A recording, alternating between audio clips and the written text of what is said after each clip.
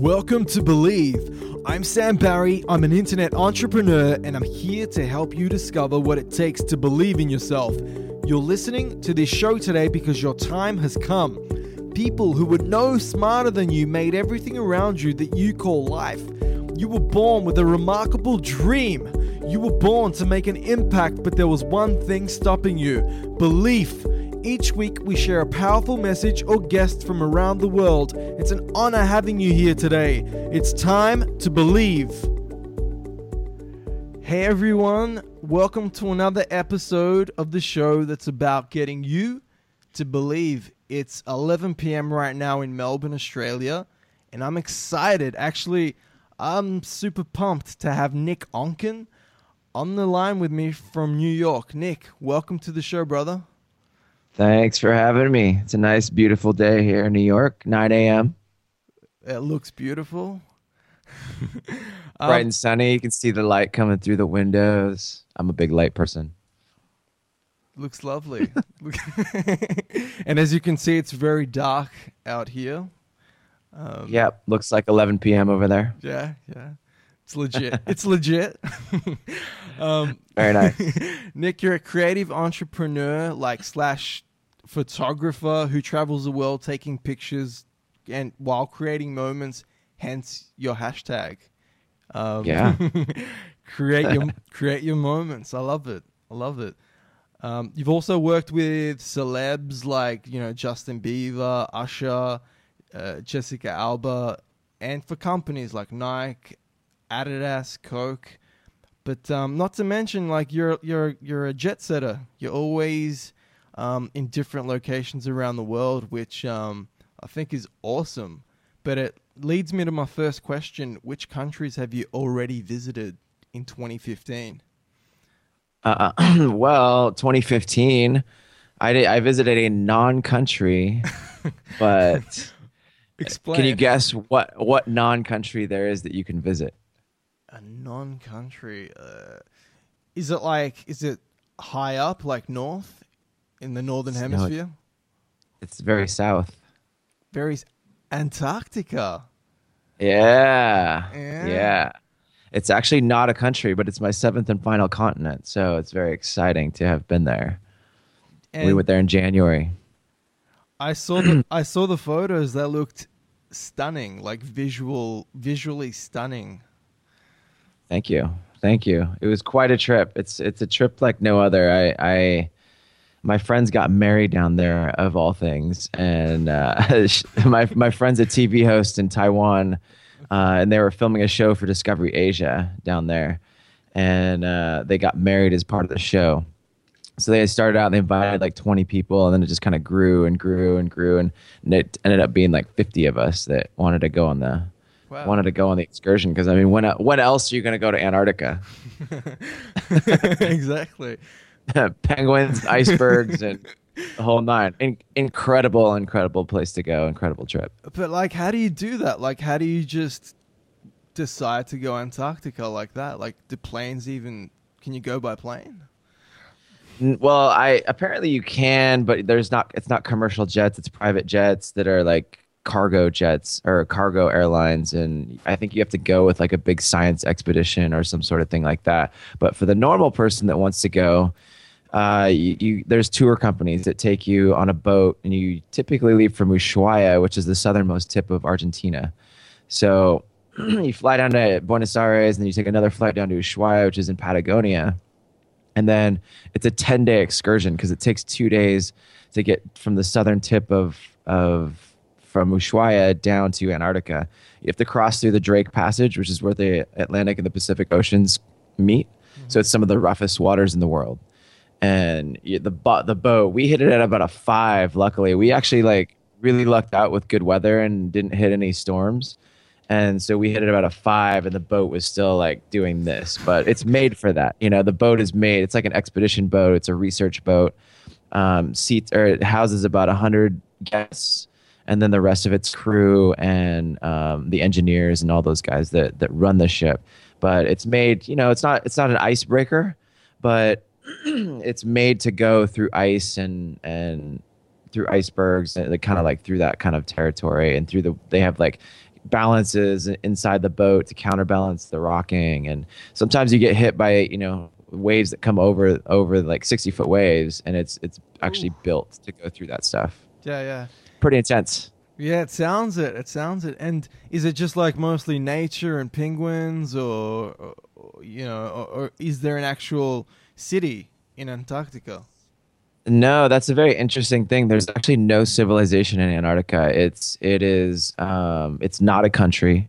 It's protected by a treaty, and the treaty Mm. kind of keeps everybody from staking territory in the continent. There are research bases placed like in different places, and we stopped at one. We stopped at a couple of the research bases, but there's only like 10 or 15 people there, and to get there, you have to like go by boat. So we come down, we go through the Antarctic Channel or Peninsula, Yeah. and then we stop at different places. We sleep on the boat, then they take us out in Zodiacs to land. That's how we make the landings, because there's no docks or anything, so there's no way for the boat to get. That's the only way to get from the boat to the land. And there's this penguin. I mean, it's incredible. The penguins are, you could watch them for hours. You go through went through iceberg alleys and cruised through. It's just like epic blue icebergs. The icebergs are so dense that the only color that can get through them is this nuclear blue, and that's why they're so blue. It's incredible. We went into this bay and just were surrounded by humpback whales, like feeding, like fluking through the water. It was an epic experience. Did you, man, the photos prove it. The photos definitely prove it. They look amazing. Thank you. Did you bring anything back? I did not, because you're actually not allowed to take anything or leave everything. It's a very you're instructed on the boat, and it's actually like illegal, protected by the treaty, that you have to pick up every piece of garbage. You can't even go to the bathroom Oh my on God. land. Yeah. We actually camped out in the snow, and we slept overnight, and they actually created our own like little latrine, which was like a little bucket. You had to go over. You weren't allowed to just pee anywhere. So that said, you can't touch the wildlife unless Wow. they come up to you. Yeah. You can't take anything. You can't take a rock. You can't take anything from land. We Yeah. did take some shots of Ukrainian moonshine at the Ukrainian research station. Okay. All right. Sounds very interesting. I love it. I love it.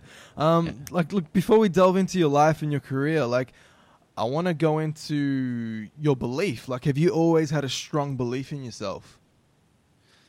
I did. I feel like I have. My parents were always very encouraging throughout the years, and I think there's a lot of trying to figure things out on my own. And there's always the self-doubt that creeps in there, and especially when you're exploring a new world, and that's not necessarily something that For me, I grew up in a very conservative religious home.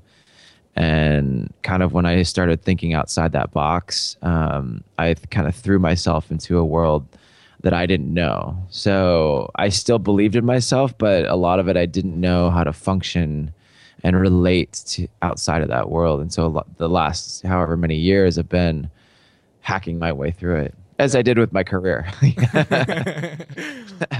I think that's the only way to go. You just got to go for it and keep trying and keep figuring it out, and learn as you go. Yeah, yeah. But you weren't originally a photographer, were you? No, originally I was a graphic designer. That's what I went to school for. That's what I thought I was going to be. And I never really had a strong end vision for it. I just knew that I enjoyed it, and maybe I would have a design firm one day. Yeah. I don't know. I didn't have a goal. When I found photography, I saw the end. I knew what I wanted. All right. And now that's it's evolving. And did you just I don't know, did you just one day get into photography and say, all right, this is it. This is what I want to do for the next, I don't know, 10 years of my life, 20 years of my life. How did you know that this is something that you were really interested in? Yeah, I mean, that definitely took me it took me a year or two to actually figure out. I had to take a couple photography classes in high school and college as part of the design program.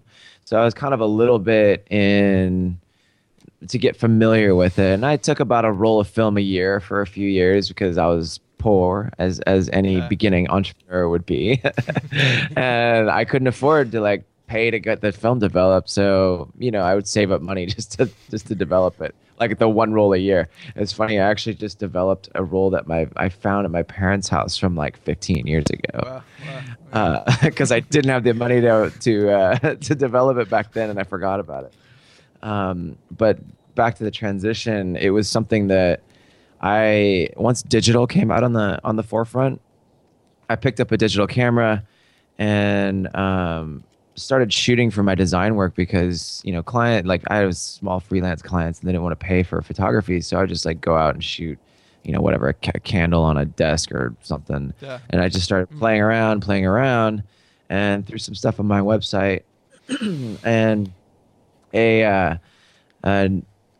buddy of mine got back from a trip to Africa, and he's in IT. He owns his own IT business, and he went out to Africa and built an IT network for a nonprofit. And he was telling me about it, and I was like, I want to do that. That sounds amazing. I want to travel and and like help the world or whatever. And I didn't. I thought about it. I was like, I don't need to be. I can be anywhere and do graphic design. So that doesn't really have any. I can't really offer that. And then I was like, well, what about photography? Yeah. No idea what I was doing.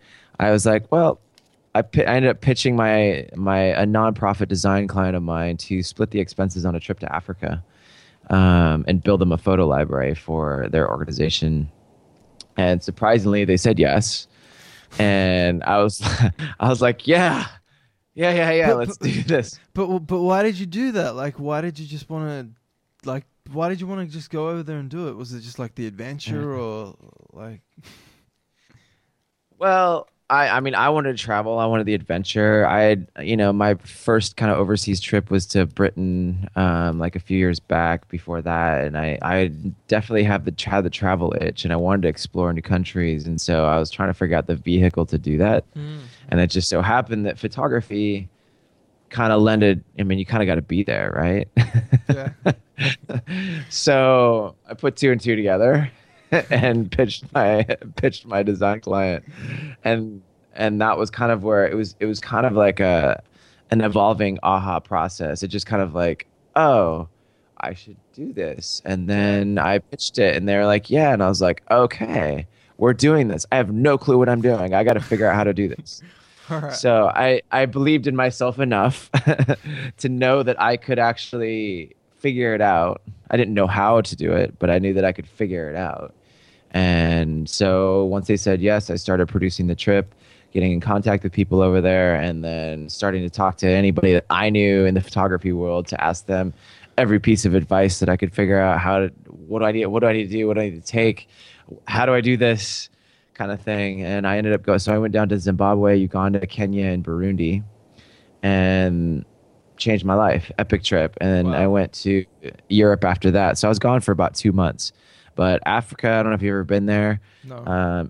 Any developing world country will change the way that you see the world. And I didn't even know I couldn't even function when I got back for like 4 or 5 months. Because the stuff that you see there, it changes your frame. I mean, you see kids living in a grass hut and just like happy running around with nothing. Don't even have, like, playing kick the can, and they're happy, and we come back here and people get angry because they can't get their latte or whatever, and that contrast rocks you, like, seeing it for the first time. And so I didn't know how to function for a few months afterwards, but you kind of bounce back, you kind of get used to it, you learn how to adjust, and kind of how do you adjust your perspective to the actual like space that you're living in. And then it took me another like few months before I actually started to look into photography as a career. I really enjoyed that trip, and I realized that was a big opportunity, but I had no idea that you could even make a living being Yeah. a photographer. Yeah. It was this ambiguous like thing out there. And so I connected with another photographer just randomly for I was doing website updates for him. Mm-hmm. And then this was in Seattle because I grew up in Seattle. Okay. All right. And so him and I started just chatting. I just started emailing him, firing questions, and he was like helping me out. And then eventually he invited me to come out on set and work with him and or just hang out and see how it works. And then that was kind of the catalyst for me getting into it. Okay. And But it's like it seems to me like you've always had this big vision for your future, like an underlying vision. Like you've always like dreamed big. Am I right or wrong? yeah, I mean, there was definitely like a bigger, maybe it was an anti-society, anti 9 to 5, like against the man, like I'm with you. the resistance. The resistance. Yeah. And that's probably why Fight Club is probably one of my favorite movies, is because it really is that you have to rebel against what society says to be an entrepreneur. Like Yeah. you have to believe in yourself, and that you don't have to buy into the societal norm of a 9 to 5. And I mean, some people have what it takes, and some people don't. Maybe it's something that's innate. I still don't know the answer to that question. I don't think that you can teach hustle. I think hustle is something that's innately in your body, and hustle things that gets you from A to B, and that helps you go against the grain. But like, let's say someone's listening to this right now and they're having difficulties finding their own like path or passion. Like, what advice would you give to them? I think the biggest thing is to figure out what you love to do for free. Like if you never got paid, what would you do? Think about it, play around, experiment. Like that's another thing. Explore, adventure, see what there is out there, what makes you tick, what makes your, what I like to call for me is creative resonance. And that's that feeling that you get when you're creating something that you're like truly passionate about or truly enjoy. It's like that. If you've ever been in even a great conversation, you feel like a life high. You feel like this like high feeling. It's the same feeling that I get when I create. And, for me, I know what that is now, but sometimes that takes a little bit of exploring. And I think you have to find that feeling and then build a business around it. All right. Because I mean, look at this. Like the world that we live in is, it's very, there's so much opportunity, and with the internet, and I mean, you've experienced that you can build something, you can build a business around anything these days, and virtually from anywhere. So we're blessed with that opportunity now. Yeah, definitely. We live in that big day and age. I totally agree with you. I've been living off the internet for the last 10 years, so I think you could live anywhere, any country in the whole world, and connect and do something big. But what's your reason? Like, what's your big why? My big why. Yeah. That's a great question. So the why for the for my mission in life? Yeah. Like, what's Nick? Or for my photography? Oh yeah. Let's take a step back and let's go like with your vision in life. Yeah, I mean, my vision in life is to inspire people to live their creative passion and to create their moments and create their life, because it's an active. And this is something I kind of recently stumbled on. The whole my Create Your Moments hashtag that I've been using on Instagram is really if you go to createyourmoments.co, there's kind of a little like walkthrough of, it's a mental process, and I want to get people thinking that they can create their lives by creating their moments. Okay. And it's more of an intention. It's an intention to say, oh, I'm going to go create this moment today, whether it's a moment of joy, a moment of vulnerability, or a moment of risk, moments of excitement, moments of adventure, travel, whatever that is. I think if you're creating that with intention, then your life you're going to create more fulfillment in your life. And I want to see people doing that. I want to inspire people that they can create the life that they want. I think I read Tim Ferriss's 4 Hour Work Week a long time ago, and that was a big inspiration. I was already kind of on that track, just like doing design and all that stuff, but it just really kind of gave me an articulation and like it reaffirmed the idea of lifestyle design. Like you can create whatever life that you want. You just have to start from the small moments, and those small moments lead to bigger moments and lead to a career, lead to whatever you want. And that's I feel like that's my mission, is to kind of spread that message. Yeah, interesting. And but like let's say you're starting out and you don't have the money necessarily to pay all your bills and start this thing on the side, this side hustle, this project that's going to change the world. How do you go about that? How do you juggle or balance both? Yeah, that's the age old question. and I love this question actually, because it's the biggest thing that you have to, there's so many things you have to jump off. You have to jump off the cliff of fear and weave the parachute as you're falling. There's never going to be a safety net. I think the big thing is you've got to find. I'm actually doing a 15-part miniseries on my podcast called How to Create a Career in Art. And the first step is you got to find your why, and your why is the passion. If you're talking creativity, creative entrepreneurship, as with any entrepreneurship, your why is the passion for what you want. And for me, like, I love taking photos. I love that feeling. And that's a thing that I do it for free all the time. I do it for myself. I don't need to get paid. Yeah, I want to get paid, obviously. But and that's the other side, is the commerce side that you have to create around that. But finding the why is what's going to drive you to go through the transitions and the sacrifices. So when you find your why, then it's about finding. Everybody has a different set of circumstances, right? So it's kind of like a puzzle piece. You're putting a puzzle together. So some people live in more expensive cities. Some people have a wife and kids. Some people are single, and you gotta kind of take all those variables and figure out what you're gonna have to give something up. You're gonna have to sacrifice something. For me, I sacrificed. I wasn't in a relationship. And I lived in Seattle, and I cut my rent down. I cut my expenses down, and I cut as much frivolous stuff out as I can to put all that money, the other money, back into my business. The other thing is it's called getting a capital job. I mean, people refer to it in a different way.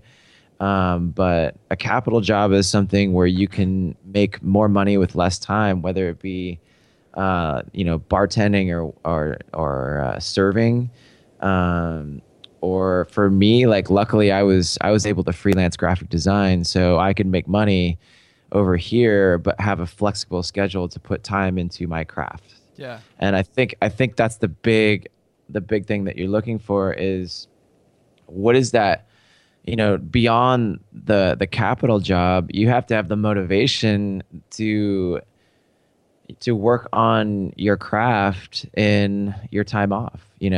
No more sitting around watching TV. You're spending that time practicing whatever it is that you want to be doing, because it's a journey. And for me, it took a few years to actually it took a year or two before I was actually making money doing photography.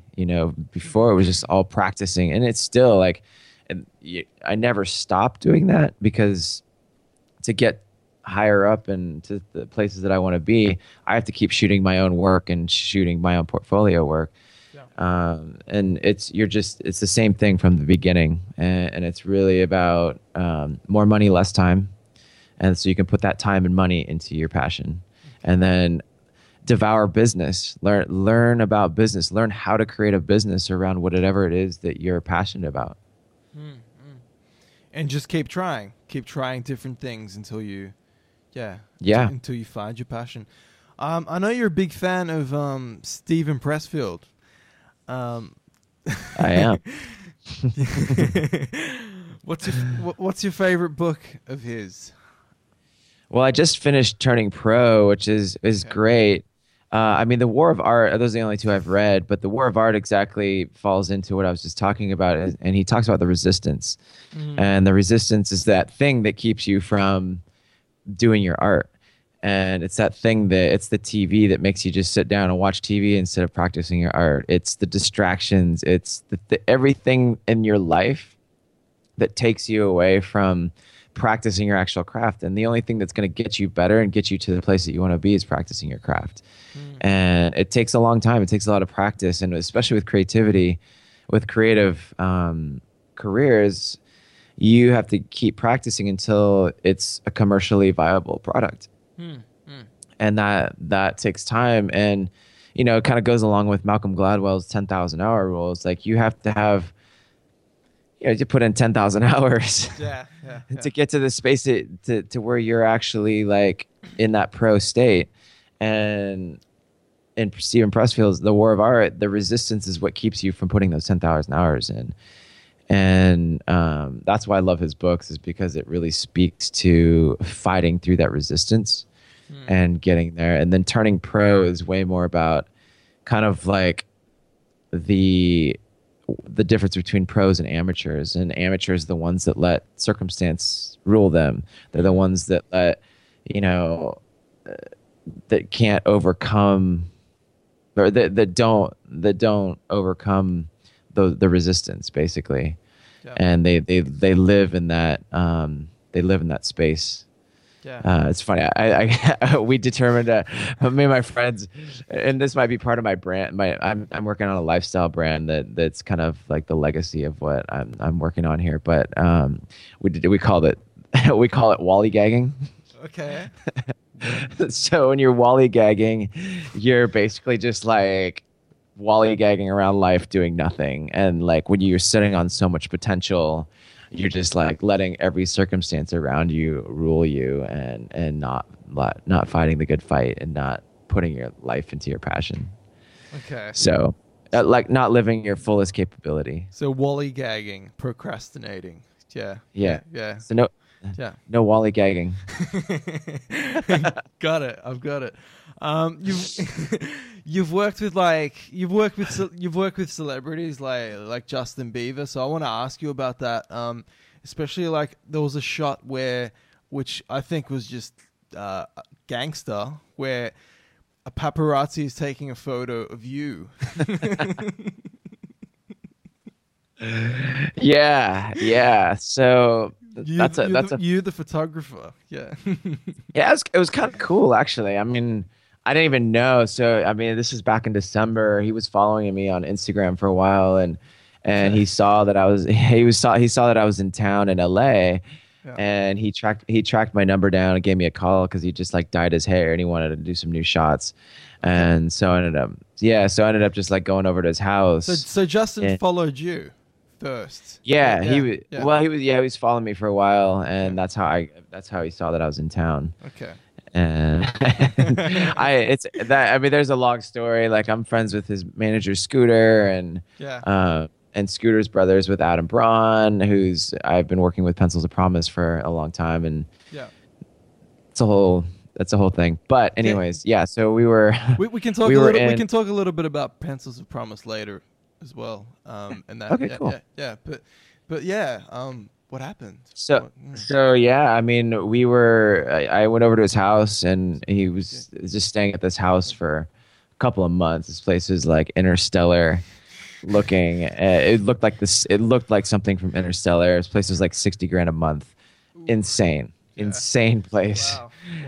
And and so we were just shooting, so he lives on, it was like the backyard is this infinity pool, and there's just like canyon on the other side with like other, kind of mountains or whatever.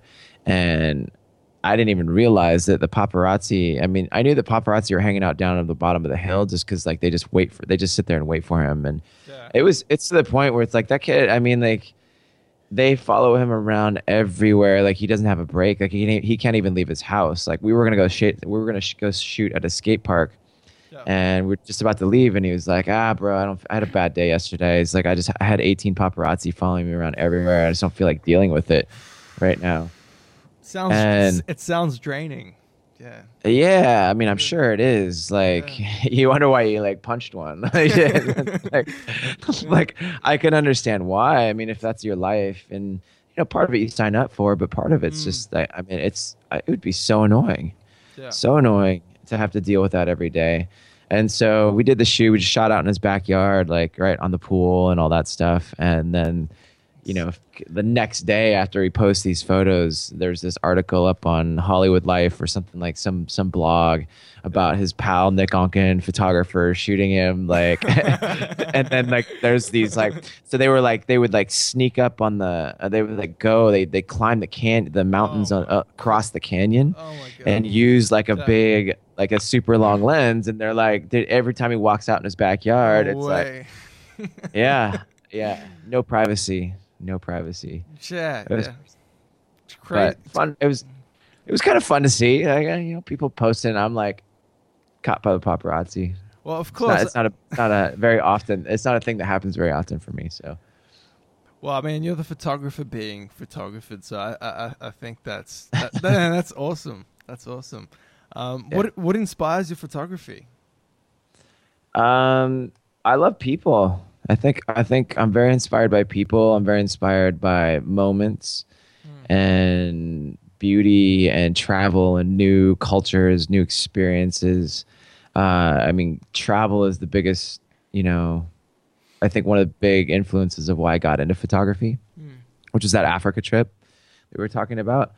And it's like photography's not only been a vehicle to travel, but I get to see so much when I'm in a place, because most of the times that's what I'm out to do.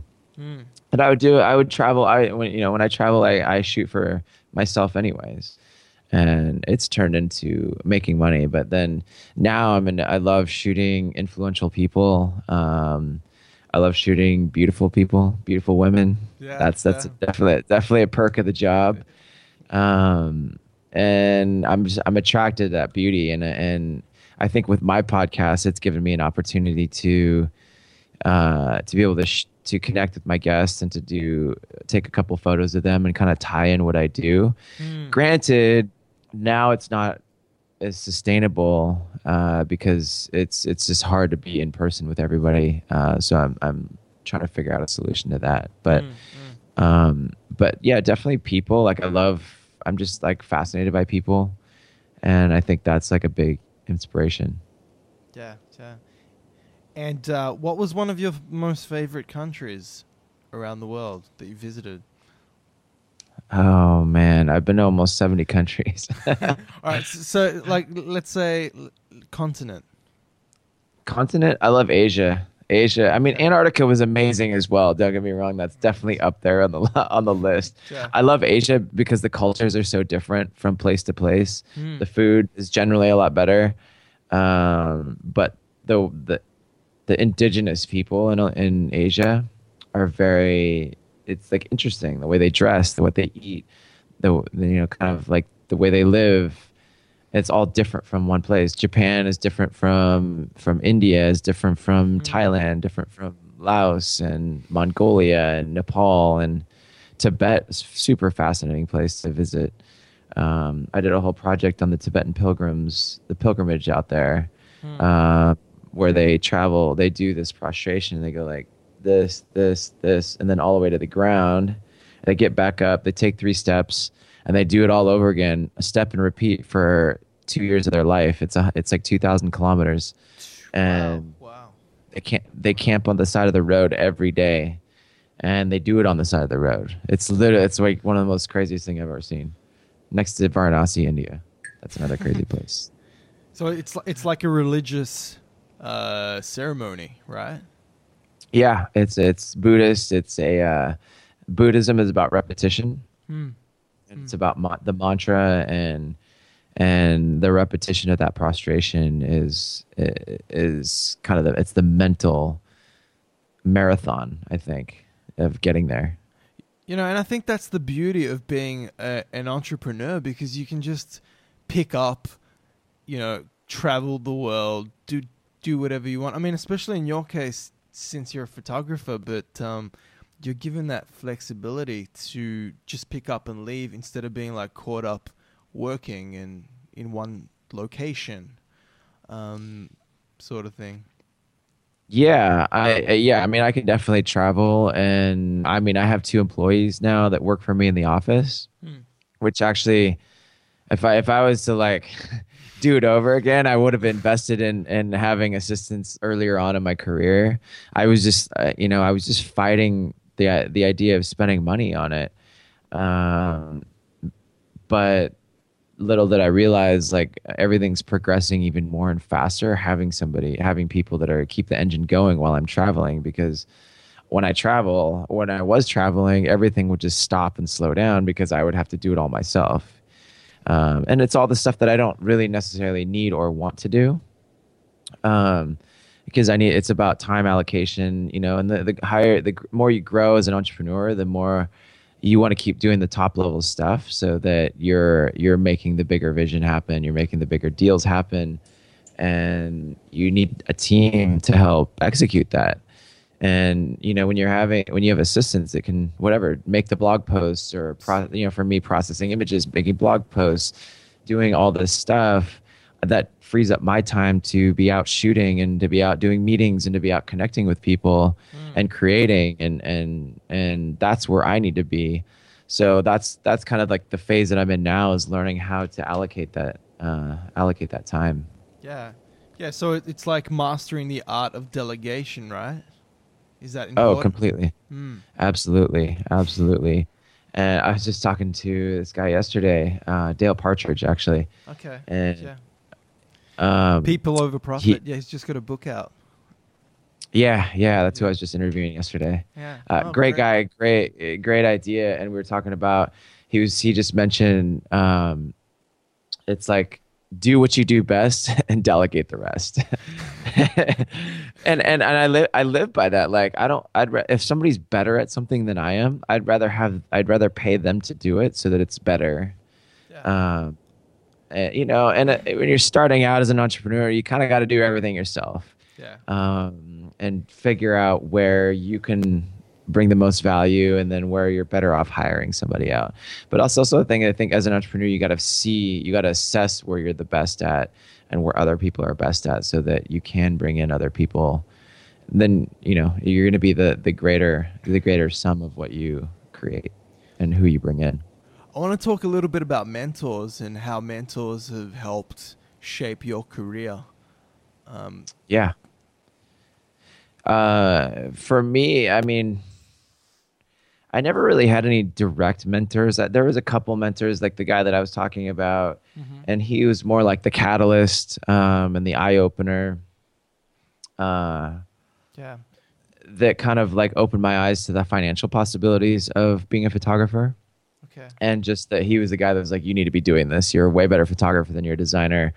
And he kind of taught me, he showed me the basics, stuff like that. There was another guy that I was hanging out when I lived in Paris, and he was from Seattle, and he would go back and forth, but we hung out a little bit more on a friend's level, but I would ask him questions, kind of thing. It's really actually hard to find like an actual mentor in the photography world, because I think it's very competitive. Yeah. and especially stylistically, you start to compete with people and different things. And I definitely believe in mentoring people myself, and that's kind of why I started the blog and the podcast a long time ago.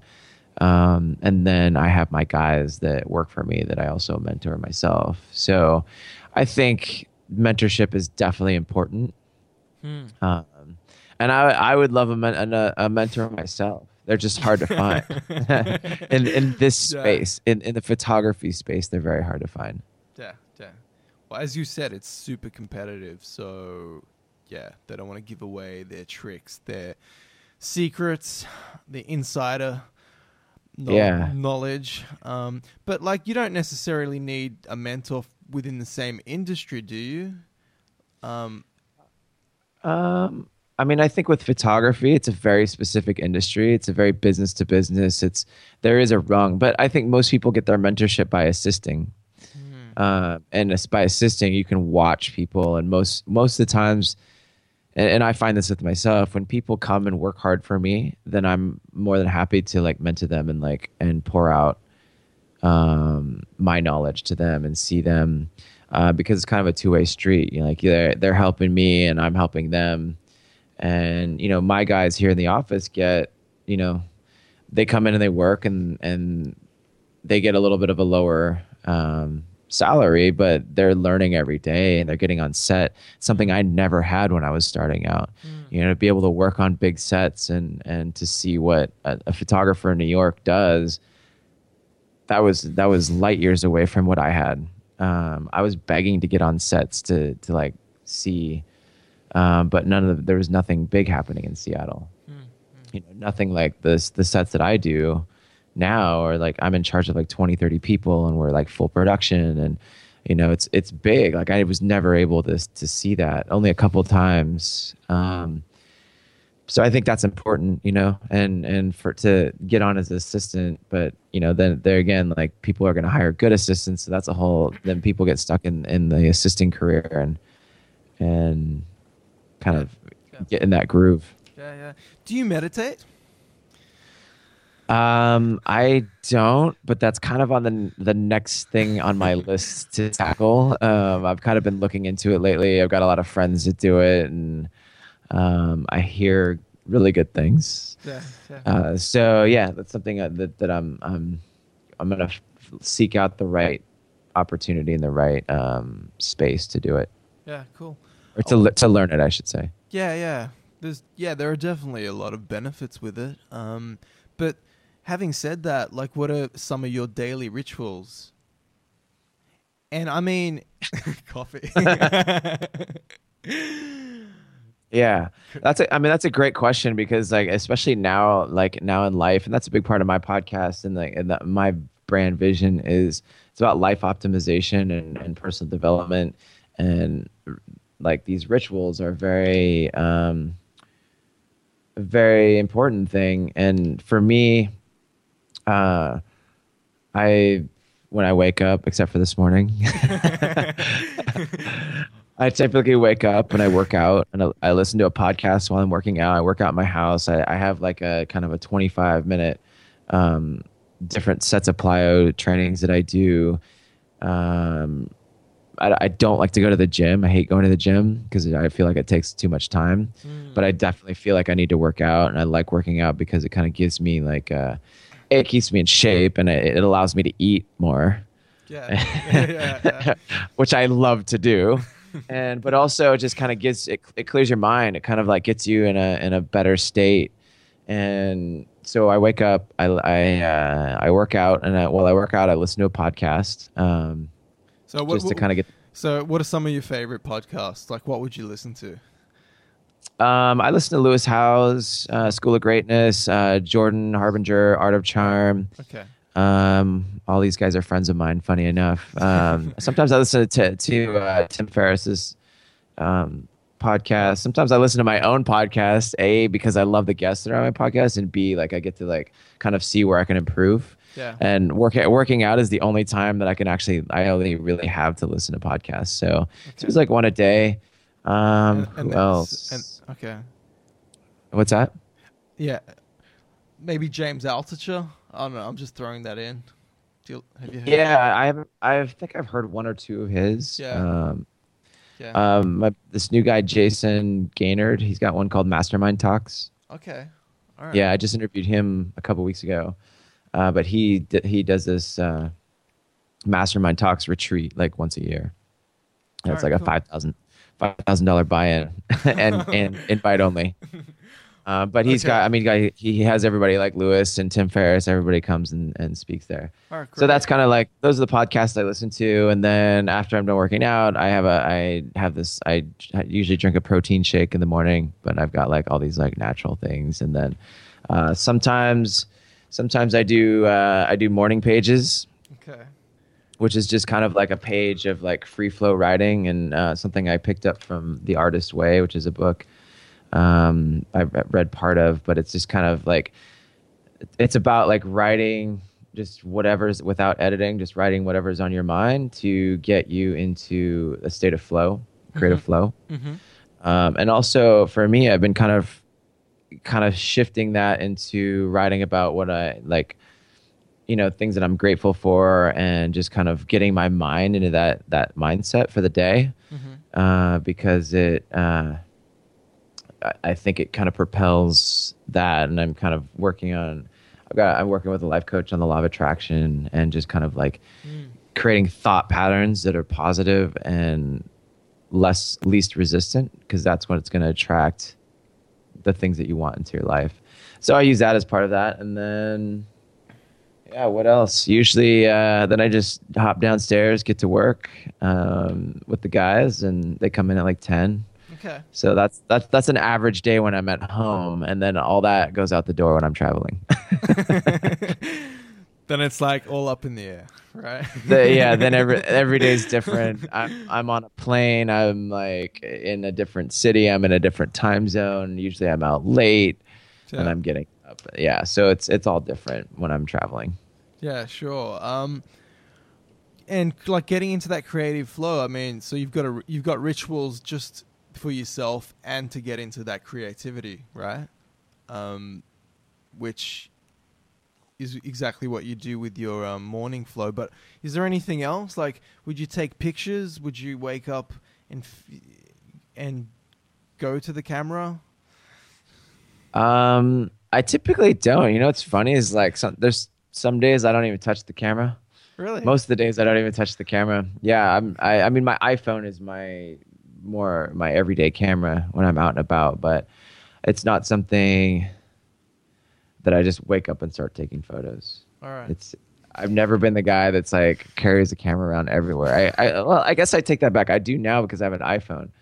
And my iPhone it's got such a great camera on it that's what I use as my everyday camera. But that's kind of a funny question because I never. It's usually when I'm shooting. I'm working. I'm shooting, and when I'm off, I'm not really. So it's like when to switch off and when to switch on. When you're working, you have the camera. When you're not, you're doing other things. For your brand and What's been one of your biggest failures that you could share? Have there been any? Biggest failures. I haven't really I mean, I guess that's a hard question. I was trying to think of this the other day, and I totally failed on answering this question. I think there's been a lot of things that just haven't worked. And then if they don't work, I just move on. But yeah, I mean, I'm sure there's been a lot along the way, but I tend to forget them, and not for the sake that I don't want to answer this question. I just don't want to. I literally I would have to sit. I should probably sit down and think about what my biggest failure was so that I have an answer for this. Yeah. Look, maybe you haven't had any, or you've had them, but you've got a different mindset where you've learnt more from what you went through, and then you're just not focusing on it being a failure. It's been more like a stepping stone. Yeah, I think that's probably more the case. It's like if something doesn't work, okay, something doesn't work, I just move on. And I think that's kind of a good gauge of, I think it was a Seth Godin's book. It was called The Dip, right? And he talks about like if something's not working for a while, like examine and know when to like just cut your losses. And I've had a few things where I've just had to like cut my losses, or maybe it's an attention span thing too. Maybe I just like there's certain things that just aren't working, and then I forget about them and I don't, and I move on naturally. All right, how do you steal like an artist? How do you steal? That's a great question. And one of my favorite books, actually, Austin Kleon.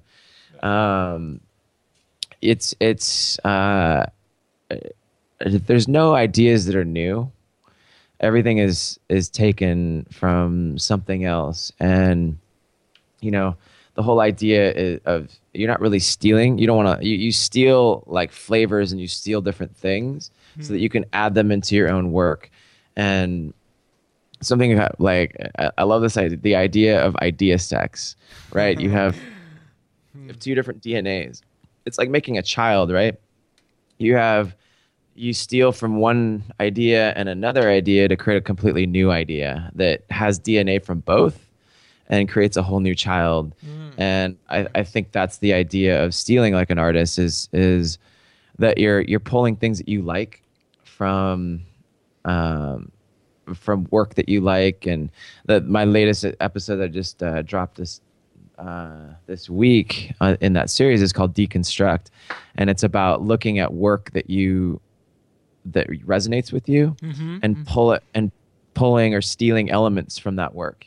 You know, for photography, for me, it's about looking at a photograph and saying, okay, I love this person's work. I love the way they direct. I love the styling that they chose. I love the location. I love the talent. I love the props. I love the color.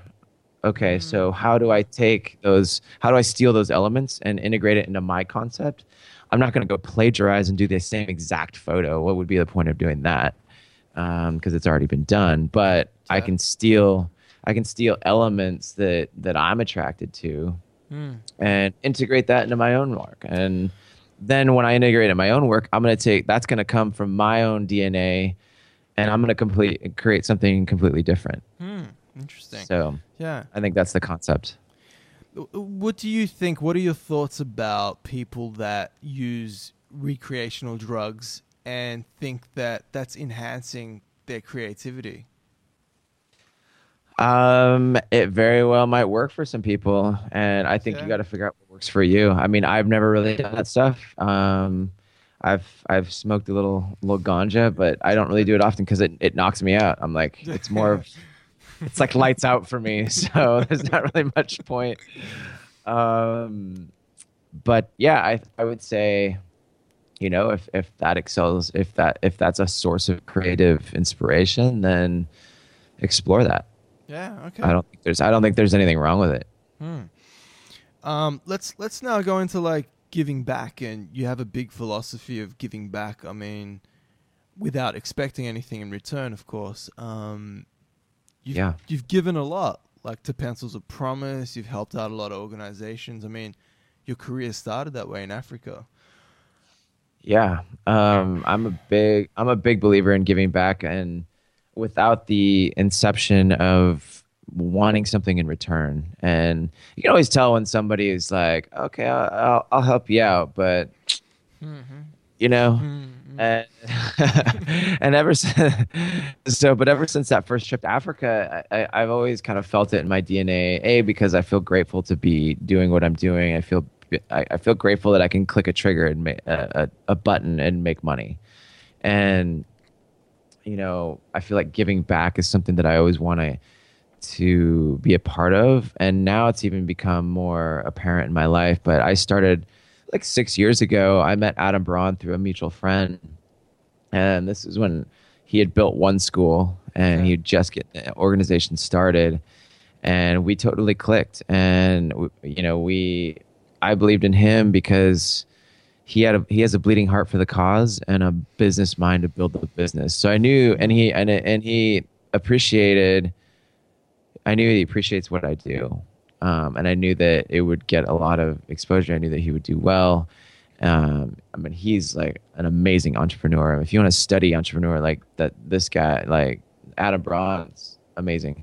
And this is like, and he was still working at Bain Consulting at this time. And this is like the wild frontier days of Pencils of Promise. And he was like, hey, I'm going to Laos in December. I can't pay for you. I can't pay you, but you're welcome to meet up with us. Meet up with me if you want. I was like, all right, let's do this. So I bought a ticket out there, met up with him, turned down a couple jobs, bought a ticket, and flew out there and met up with him in December. And we traveled for like 6 days.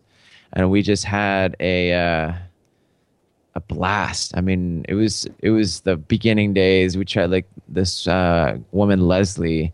She had just moved to Laos and was just randomly connected with Adam, and us three traveled for like 6 days through the jungles of Laos, motorcycles and boats, and created a whole set of, it was amazing. Created a whole set of branding imagery for them that they used to catalyze the whole launch of Pencils of Promise. And now Leslie, she's running all of the programs for Pencils of Promise, and I've been working with Pop since the beginning, and I never gave a thought to it. I knew I wanted to be able to give back with my talent, because that's what I had. I didn't necessarily have the money, but I had the talent that I could give back pro bono. And so that's kind of been a vision of mine, is to do at least one pro bono job a year, if not more. Okay. And it's given back to me. I mean, that's how I met Justin and Scooter and all those guys. And Adam, he'd wanted to, 6 months after we got back from Laos, he was like, "Hey, check it out. My brother found this kid on the internet. His name's Justin Bieber. He's going to be huge one day." I was like, okay, whatever. I've never even heard of this kid. And then a year or two later, the kid's the biggest thing since sliced bread. And, a couple of years later from there, like, I ended up meeting Scooter. And then from there, I'm like, then I ended up shooting Justin. I ended up like meeting Usher and like all these like really cool people. And it's just given back to me in ways that I would have never even imagined. And, so I think it's a good idea to give back without any pretense of trying to get anything in return. I also think it's good to like pick and choose where you give back to. Yeah. And be careful with that. But I think, if you're sending out the vibration of giving, you're going to get more in return. And that goes with even like the interns that I have in my office. If you come in hardworking, ready to give, to bring it to the table, you're going to get more knowledge. I'm going to be more open to sharing. I'm going to be, I think it's a vibrational thing. I think it's going to like amplify. And I think giving amplifies that. Great. What would you like your legacy to be? My legacy, I want to see people creating their lives and knowing that they can do that believing in themselves and knowing that they can have and create the life that they want. What's next for Nick Onken? What's next? I mean, there's so many things that are next. Building my photography career, but I'm also, I'm building the podcast and creating a bigger platform with that. And then I'm working on a lifestyle brand of where I'm it's going to be like it's going to be kind of a movement of it's called Neon, and it's about like kind of a positive rebellion and living life in color and kind of finding the people in this world that want to change the world through their art and through positivity. And we're going to be doing all kinds of cool capsule collections and collaborations and shirts and all kinds of fun stuff. So it's kind of a way to embody that message. Man, is there anything else, just before we wrap up, is there anything else that I haven't asked you that you'd like to share with everyone watching, listening? I think you asked some pretty good questions. I think go out there and create your moments and create your life and live life in color. Like explore your passion, live your truth. Thanks, brother. It's been a pleasure. Thank you. If you've loved this episode, please head over to iTunes and leave us a review. It will mean the world to me, and you'll be spreading the message of believe. I'm Sam Barry, and I've enjoyed spending this time with you today. Please send me an email, sam@sambarry.com, and let me know what your challenges are. Let me know how I can help you achieve greatness in your life. Thank you for spending some time with me today. Don't forget to subscribe and believe. Fresh as hell, no stain. Robert Jean with the stone. Just said smash my chain. I'm different, I was built for this. My bitch on the right Tiffany. And you're a rat. You'll sing a symphony and I'm back. been miss me and my wife.